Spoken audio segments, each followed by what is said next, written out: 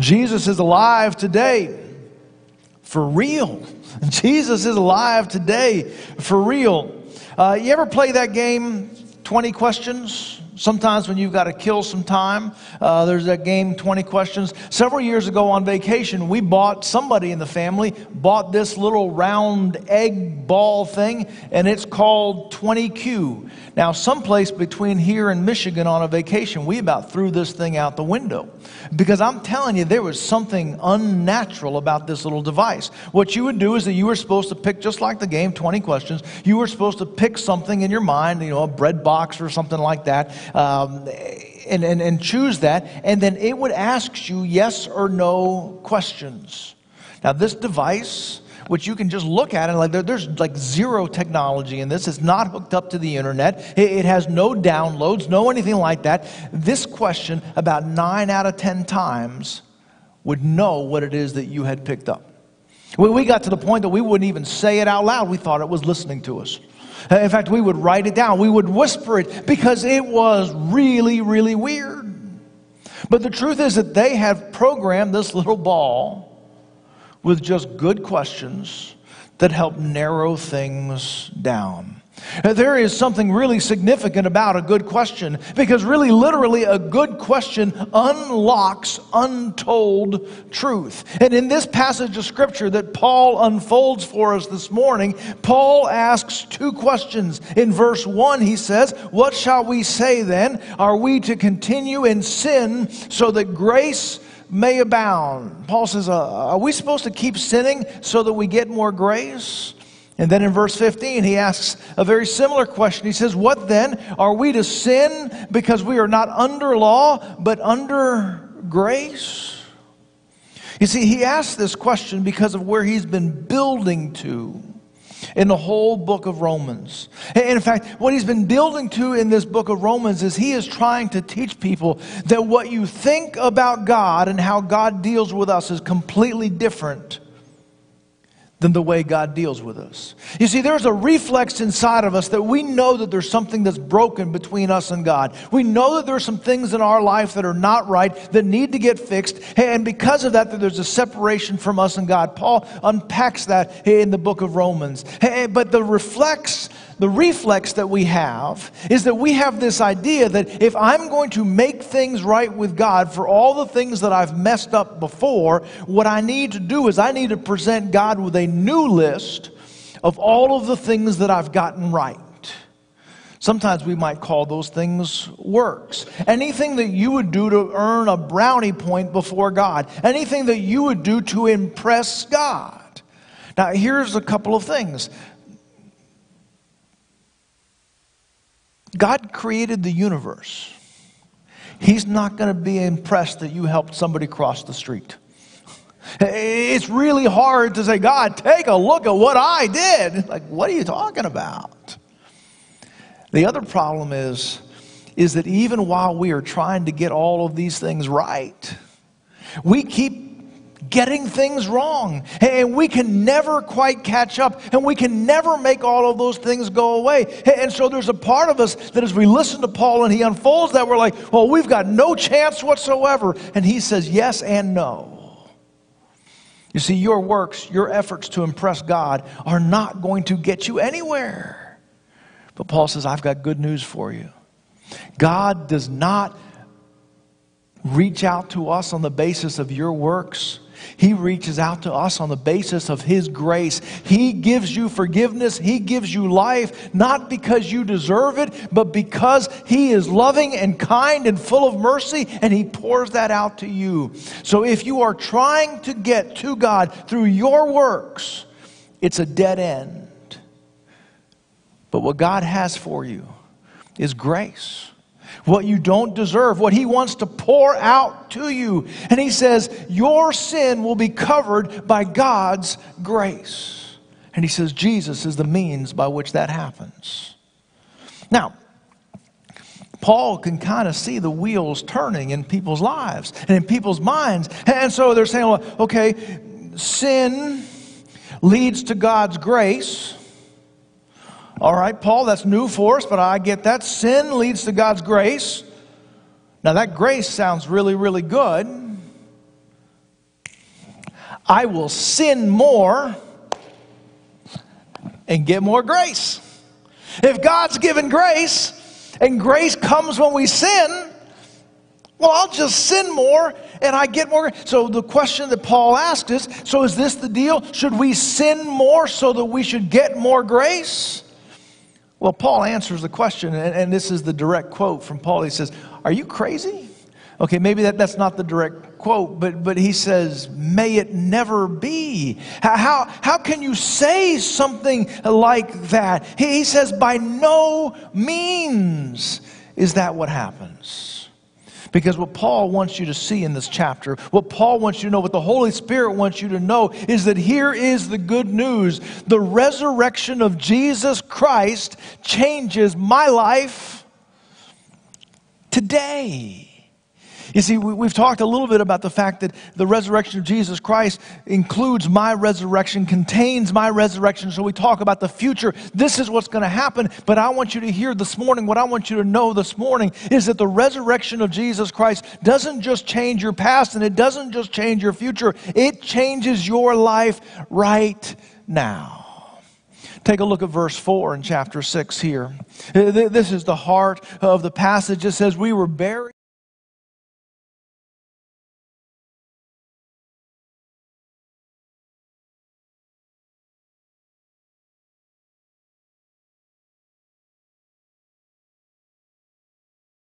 Newness of life. You see, Jesus Christ's resurrection gives you a brand new life. Anyone here this morning in the witness protection program? Raise your hand. Raise your hand. Okay, I think the last day of orientation for that is don't ever answer that question, are you in the witness protection program? But we get that idea of a brand new life that's poured out to us, and sometimes like, boy, I'd like to get a fresh start. I'd like to have a brand new life. I'd like to be planted someplace with a brand new thing. Let me tell you that Jesus, through His resurrection, gives you a brand new life to live today. Now, how does that happen? Well, I'm glad you asked. It happens because Jesus' resurrection connects us with the greatest moment in history. Jesus' resurrection connects me to the greatest moment in history. You see, he talks about the fact that when Jesus Christ died and was resurrected, that's a historical fact. That is something that happened. In Paul's case, that is something that happened just a generation earlier, a half a generation earlier. In our case, it's something that happened almost 2,000 years ago. But it's a historical fact. But what Paul is teaching us here, what the Spirit of God is teaching us here, is that the death and resurrection is not just something that happened to Jesus, but through His resurrection, it now includes me, and I am included in that fact. He talks here about baptism. Now we do baptism every once in a while, and this is part of the explanation for what baptism means. You see, when a person becomes a follower of Jesus Christ, when they become a believer in Jesus Christ, they give their life to Christ. We celebrate that with baptism. And one of the reasons why the picture of baptism matters so much is that he says you were buried with Christ in His death, and we kind of go under the water, and then we come back out of the water because he says you have been raised to new life, to a brand new life. Just as Christ was raised, you were raised as well. You see, Jesus' death and resurrection is not just something that we sit on the sidelines. It's not something that we sit in the stands and look at and say, boy, that's really interesting what happened over there or back there, or that's really interesting that you tell me about. Paul says that through His resurrection, the livingness of Jesus today, that you are connected to Jesus' death and resurrection. Jesus died. You died with Him. He was resurrected. You are resurrected with Him as well. You are connected to that reality. Now, you may be thinking, now how is a historical event from long ago, how does that impact my life today? Well, I will tell you that we are all Americans today, because some fellows chunked some tea into the Boston Harbor. And that was a historical event that has changed who I am today. More precisely for you and I, we are Americans today because Thomas Jefferson wrote Napoleon a check. And so therefore, when we play the Star-Spangled Banner, that's ours. Because something that happened a couple hundred years ago, that belongs to us. That has changed us. And listen, as great as those historical events were, they do not have the supernatural power of the resurrection. Those are just events back then. But because of the resurrection of Jesus, the events that we will celebrate and commemorate this holy season are my experience as well. I have been buried with him in death, and I have been raised to a brand new life.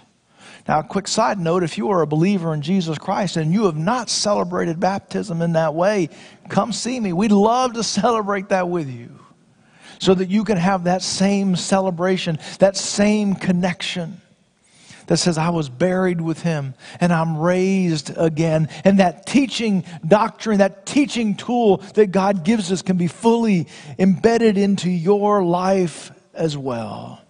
Jesus' resurrection connects me to the greatest moment in history.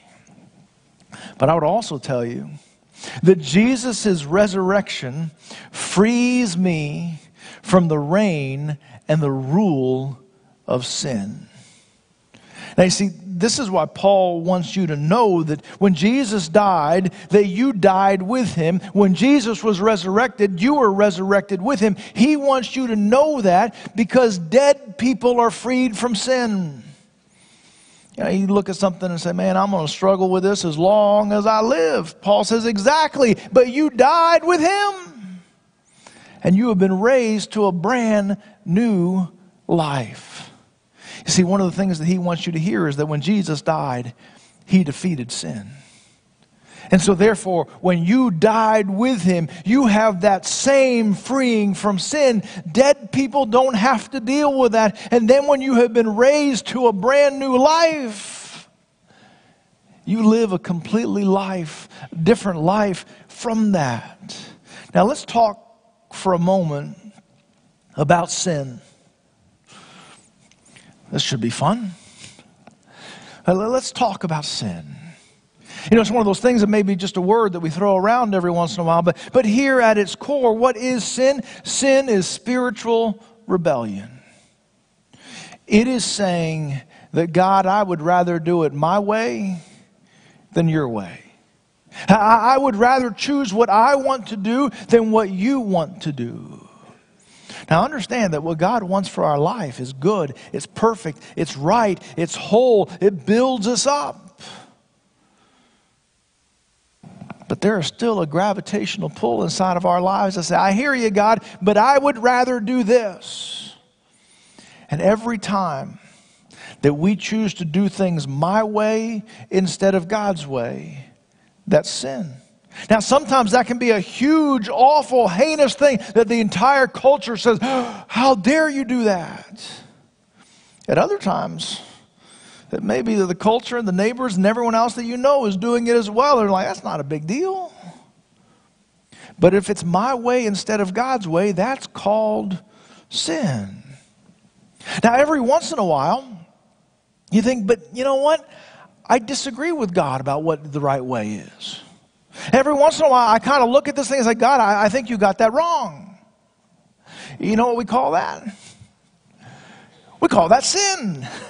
Every time that we say, my way is better than God's way, or I choose my way over God's way, that is sin. And from the moment God placed Adam and Eve in the most perfect place that has ever been created, we have dealt with a gravitational pull that said, but what if I did it my way? What if God's wrong? And so since really the creation, there has been this struggle inside of us where there is this pull toward my way over God's way. spiritual rebellion, sin. But Paul wants us to know through the Spirit of God, he wants us to know that you have died to sin, and sin no longer reigns and has rule over your life. He says it right here. It no longer reigns over your life. You see, sometimes we just walk through life kind of shrugging and say, well, I don't really have a choice. Everybody sins, I kind of do. No, sin exists. But because you died with Christ and you have been raised with Him, it does not have the same power and authority over your life as it used to have. Imagine having a really terrible boss, a really terrible job. I looked it up this week. One internet headline said 85% of everyone hates their job. Okay, that's a little strong. I looked at it, and basically what it said is that 15% of people really like their job, and so they kind of jumped and said everybody else hates their job. But either way, the idea of having a job that you don't like is not really hard to imagine for a lot of us. But imagine having this job that you just did not like partly because the boss was just so controlling, so manipulative, so abusive. When finally someone offers you a new job, it's a better job with better pay, better hours, better commute, everything that's better for you and for your family. And so you take that job. And here's what you need to know about that. That old boss has no authority over your life anymore. And so you should not drive there on Monday morning and report for work at your old job. He's not your boss anymore. You shouldn't even bother to open up those emails anymore. He's not your boss anymore. And if he calls you in the middle of the night and wants to know where a report is, you don't have to answer that call because he ain't your boss. You don't even have to read and listen to the voicemails. He has no authority over your life anymore. Now hear me, Paul wants you to know that sin is no longer your boss anymore. You don't have to take that call. You don't have to read that email. You don't have to show up and report for work. You don't have to report for duty anymore. Sin no longer has that authority over your life. Now listen, sin would like to still be your boss. And so chances are sin is going to still keep calling. But you don't have to answer that call. You don't have to pick up the phone. And I will tell you that the more times that we refuse to pick up that call, the more victory we have in our life. And the less that call is going to come through in our lives anymore. Paul wants you to know that you are no longer under the authority, the power, the reign of sin anymore because you have died to sin with Jesus and been raised to a brand new life. But I would also tell you that Jesus' resurrection compels me to a new agenda for my life. Compels me to a new agenda for my life. Now this is really what's interesting. It is the bottom half of this chapter. In this bottom half of this chapter, he says, listen, if we're no longer under the law and we're under grace, can't we just do whatever we want? And he says, listen, look at what it is that you are doing. And he says here in verse 16, he says, do you not know that if you present yourselves to anyone as obedient slaves, you are slaves to the one you obey?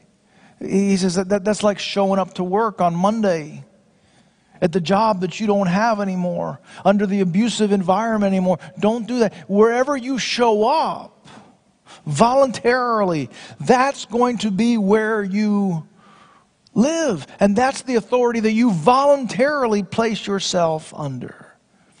And the Word of God gives us these couple of pictures here. He says, no longer present your members as instruments for unrighteousness. He says your members, what makes up who you are. He says stop presenting who you are, what makes you who you are, all of your resources. Stop presenting your resources as tools, as weapons, as instruments for continued rebellion against God and unrighteousness. He says instead, present your members as instruments, as tools, as weapons for righteousness. Now listen, that's a really vivid picture to me that I spent some time on this week trying to unpack that and trying to understand that and just really think about it. One of the things that he is saying is, don't let your life and all the things make up your life make a contribution to the unrighteousness that's in this world. So that when something of rebellion against God happens in this world, and a forensic team swoops in to say, how did this happen? How did this get here? And they dust it for fingerprints and they dust it for evidence of where did this come from? Paul says, don't you dare let them find your DNA of your members as being part of the weapons of unrighteousness, of the instruments, of the tools that continue the rebellion against God. He says, instead, take your members, take up everything that makes you who they are, and present them as instruments, weapons, as tools for the righteousness of God. All the things that make up who you are, how are you going to spend those resources? I think what's interesting is that the Word of God doesn't really give us space for neutral. Anybody like to live in neutral every once in a while? I like to be able to just kind of say, you know what, I'm going to hang here for a little bit and wait and see how this thing goes before I jump into the intersection and figure out what's going to happen. I want to just kind of play it safe for a moment. And so neutral kind of says, you know what, I don't want to live under sin anymore. But I don't want to get carried away with this religion stuff. I don't want to come across as a person who's holier than thou, and I don't want to come across as a person who's obsessed with religion and with faith. And so I'm just going to walk away from sin, and I'm going to say bye to that. But I'm not quite ready to go, hog wild on my faith. But I want you to see here, Paul says, listen, we are either presenting our members as instruments for unrighteousness, or we're presenting our members as instruments for righteousness. He doesn't give you the opposition to put yourself in deep freeze and say, well, I'm not going to do either one. Why is that? I think because the gravitational pull of unrighteousness, of sin, of the old boss and the old self that had authority over our lives, that gravitational pull, those old things pull us so hard. So the only way to stay away from those things is to completely spend ourselves in something else.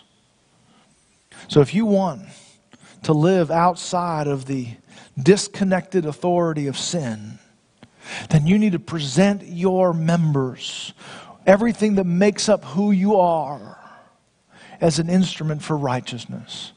You need to have an intentional new agenda that says this is where my life is being spent going forward. It's going to be 100% for being a fully devoted follower of Jesus, pursuing His passions, priorities, and purpose in my life. And my life needs to look more like Jesus all of the time.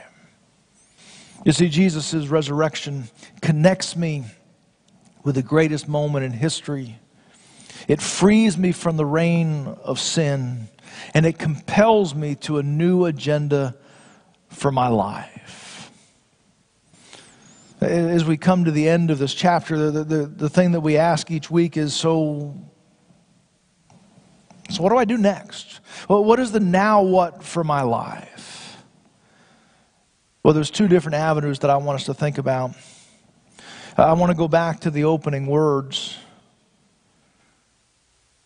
where there's this whole question about grace. And Paul knows that we struggle with, man, grace just seems to be too unbelievable. I don't know what to do with grace. And we're still coming to terms with the fact that we don't approach God by trying to impress Him, but instead we deliver to Him all of our disappointments and He pours grace over our life. Man, that's the heart of our faith. That's the heart of the story. The whole heart of Jesus' mission is the whole heart of the Word of God. It is the preaching point of everything that we do. That we approach God not through our works, our efforts, our brownie points, our gold stars, but actually we approach God by delivering to Him our worst, and He pours grace over that. It's possible that you've been still trying to collect stars and brownie points, and you never exchanged your worst moments for His great grace. And maybe that's something that you need to do today. Understand that the game that you've been playing, the strategy that you've been trying to reach God, has been completely the wrong path. And you need to receive His grace over your life today. If you're willing to do that this morning, we say it almost every week. It's a conversation between you and God. Say, God, first of all, I didn't really realize that some of the choices that I've been making has been spiritual rebellion. I didn't really realize that when we talked about sin, that's what we were talking about. And Lord, I repent over that sin, over that rebellion. And I can't fix it. But would you pour grace over every single piece of those broken parts of my life? If you will do that, He is faithful and He is just, and He will forgive you of all unrighteousness. And He will come and dwell inside of you forever and forever, and you will be dead to sin and you'll be raised to a brand new life. It's a conversation between you and God. If I can help with that, come find me, come see me. I'm in the back. I'm here during the week. I'm around. Find me. Talk to someone about that question. But there's a second part of it that I want us to think about for a moment. You see, back to verse 4, it says that we are called to walk into a newness of life. Remember we talked about that witness protection program? Here's what happens with that witness protection program. You get a brand new life. But what they do with that witness protection program is that they transplant you to a brand new place and world. And one of the things that they tell you, not that I'm in the witness, just so you know, not because I'm there, but what they tell you is you can't go back to that old life. You have a new life.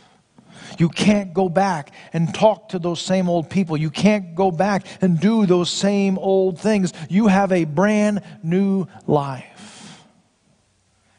I think sometimes we have underestimated what it means when Jesus tells us that you have a brand new life.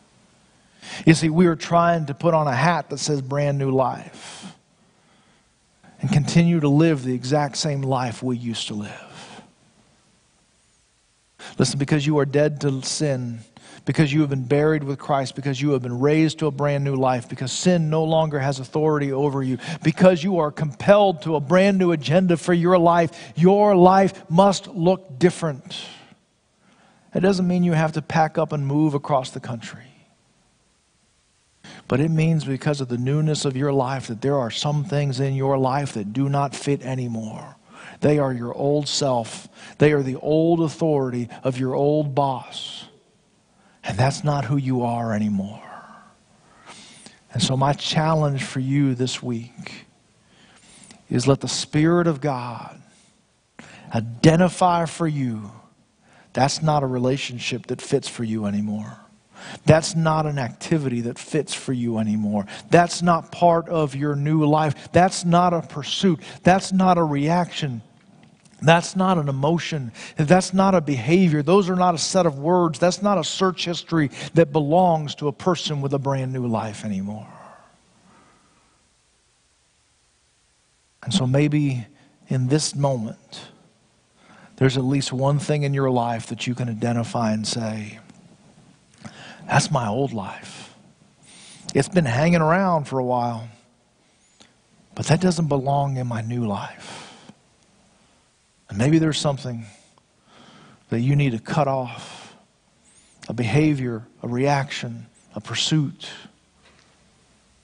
that just doesn't fit anymore. It's a brand new life. You, to the resurrection of Jesus, have a brand new life. Let me pray for you.